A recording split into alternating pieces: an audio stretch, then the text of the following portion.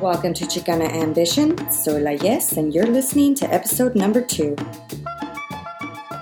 Thank you so much for joining me for another episode of Chicana Ambition.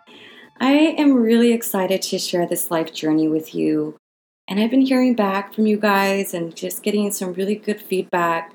And I'm super grateful for that. And I hope that I keep sharing here. I want to share and shine some light on the everyday struggles that we all go through, hopefully helping us navigate through whatever it is that life is throwing our way as we work hard to reach our goals.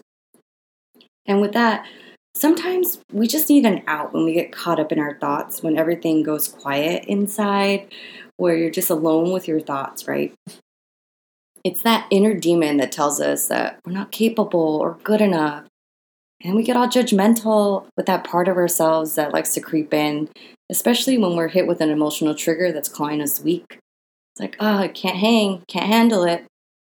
It's all this self-made insecurities that's stopping us from seeing these endless possibilities that the world has to offer.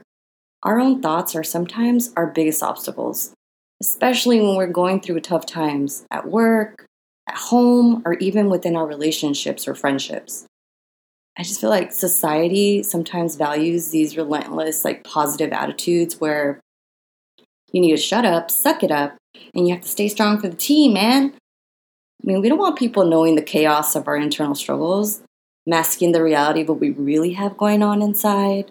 We live in a world that focuses on happiness and well-being when we're all struggling with these internal battles or shit that isn't quite so Instagram perfect. We hide it away and we pretend like we have it all together.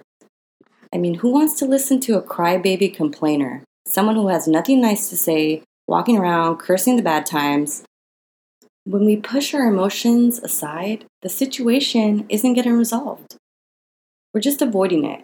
We're bottling it up, whatever it is we're feeling, and we're giving these emotions false meanings, dismissing them, telling ourselves that it's not important. I mean, God forbid we let people know that we're going through something. Who wants to burden others with their problems when everyone's going through their own? But that's just it. Everyone is going through something. We are social beings, and the community that we surround ourselves with, we shouldn't feel like we're going to burden these people with our problems. Instead, try being vulnerable, especially when it's not all sunshine and rainbows.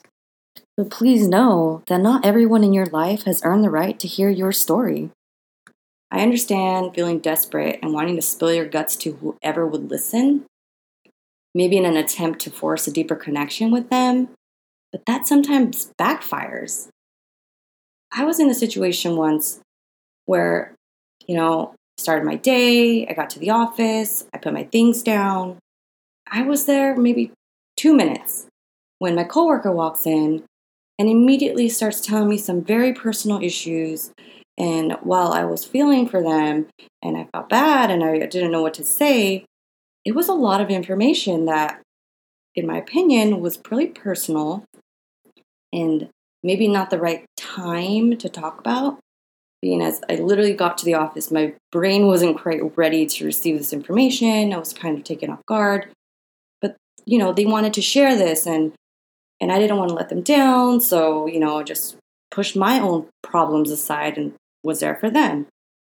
But we didn't have an understanding or a friendship. It was just, new connections being forced together.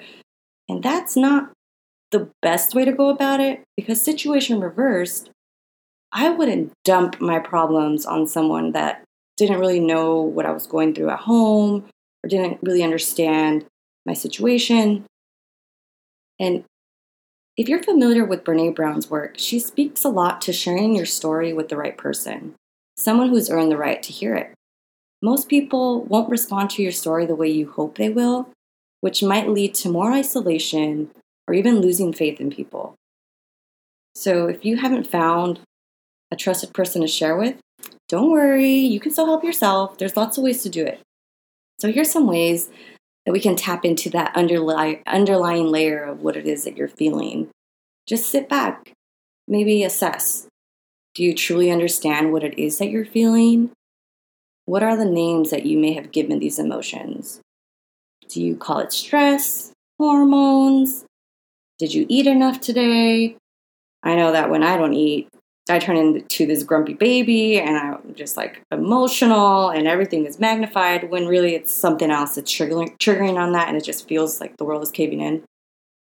But in all seriousness, like these excuses are just surface level labels for what it is that we really have going on inside. So you can choose to ignore your emotions, but in doing so, you're devaluing what it is your body is trying to tell you. Think about your emotional experiences. How are they shaping in your life? What is it that you're allowing or not allowing to happen in your life? Have you ever felt like your emotions just are amplified, almost to an extreme where you can't really identify how the hell it got so bad? And these emotions that you're feeling, they're meant to be experienced. They're here to help pass through you. Most of the time, it's at a random time in life. And it's when you're trying to suppress them or pretend like they aren't there that they're just going to come right back, breaking down that wall that you try to hide behind. So watch out. The truth is, your perceptions are often inaccurate, especially in emotionally charged situations. So one way of being more open to changing your perception is to think about the ways that your perceptions might not be true. When you have an idea in your mind, you tend to look for evidence that supports that idea and not paying attention to everything around you that says that idea isn't quite true. Your emotions have a function. They help guide us in what it is that we're going through in our life. So have you stopped and evaluated why you might be feeling how you're feeling? Or how can you bring yourself to a place where you can face your own reality? What are you putting value on in your life that isn't helping you or is helping you understand your emotional changes? For example, we all have lives to live and places to be and work to do. There's no time to be held up with our emotional baggage when people depend on us. So when you're stressed out about something or overwhelmed, this stress can feel like you have been left behind. Feeling rejected, or like your team isn't being a team, or like you're stuck in a place where you're unhappy. In turn, you're angry, depressed, or overwhelmed by these feelings, right? So the idea that you have so much to do, therefore you have no time to deal with this shit. Or from a different perspective, say you're in a situation where you feel like everything's become too routine, you know you're busy, you have a lot going on, so much so that you're not present. You're kind of on autopilot, or you're no longer engaged in your environment. What is it that's happened in your life that has stopped you from being more connected to the world that you want to be in? You know, your journey is your journey. It's no one else's. When you're being true to yourself, you're being completely honest with what you feel, what you value, and what you desire. That means communicating your feelings wholeheartedly both to yourself and others, and allowing that truth to flow through you and into the world.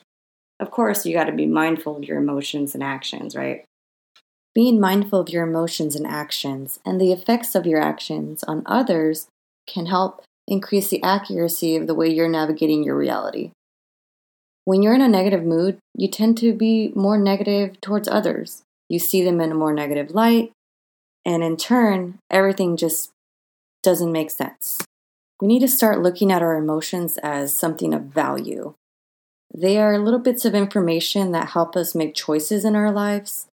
And I know it's uncomfortable, but you can start to see them more as a guide or a compass. Think of it as a trigger point. The moment you start feeling something, ask yourself, why am I feeling what I'm feeling? And what am I supposed to do with this feeling? Do I just go through it and let it pass? Or is it something that's making me want to take some kind of an action? How we take that action is really up to us. So if you spend your day, comparing yourself with another person, asking everyone else for their permission, or waiting for someone else's approval before doing something, and you find yourself feeling anxious or stuck, how far are you going to get? Listen to yourself. I see you, you matter, what you do matters, and you're important. You can establish a really strong connection with yourself and feel confident in knowing that what is deeply true for you is true. Your choices are made with you in mind. I'm here to tell you that it's okay to listen to yourself.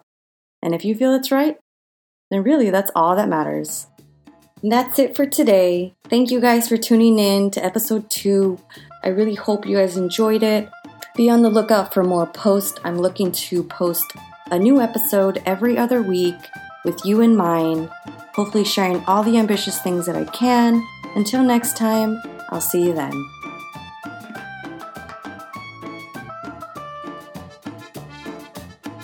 If you enjoyed this podcast episode, I would greatly appreciate if you share it with your friends, or better yet, leave me a rating and review on iTunes or SoundCloud. Ratings and reviews are what help us newbie podcasters move up in the podcast world, so help a sister out by spreading the good word. Hasta la próxima, friends!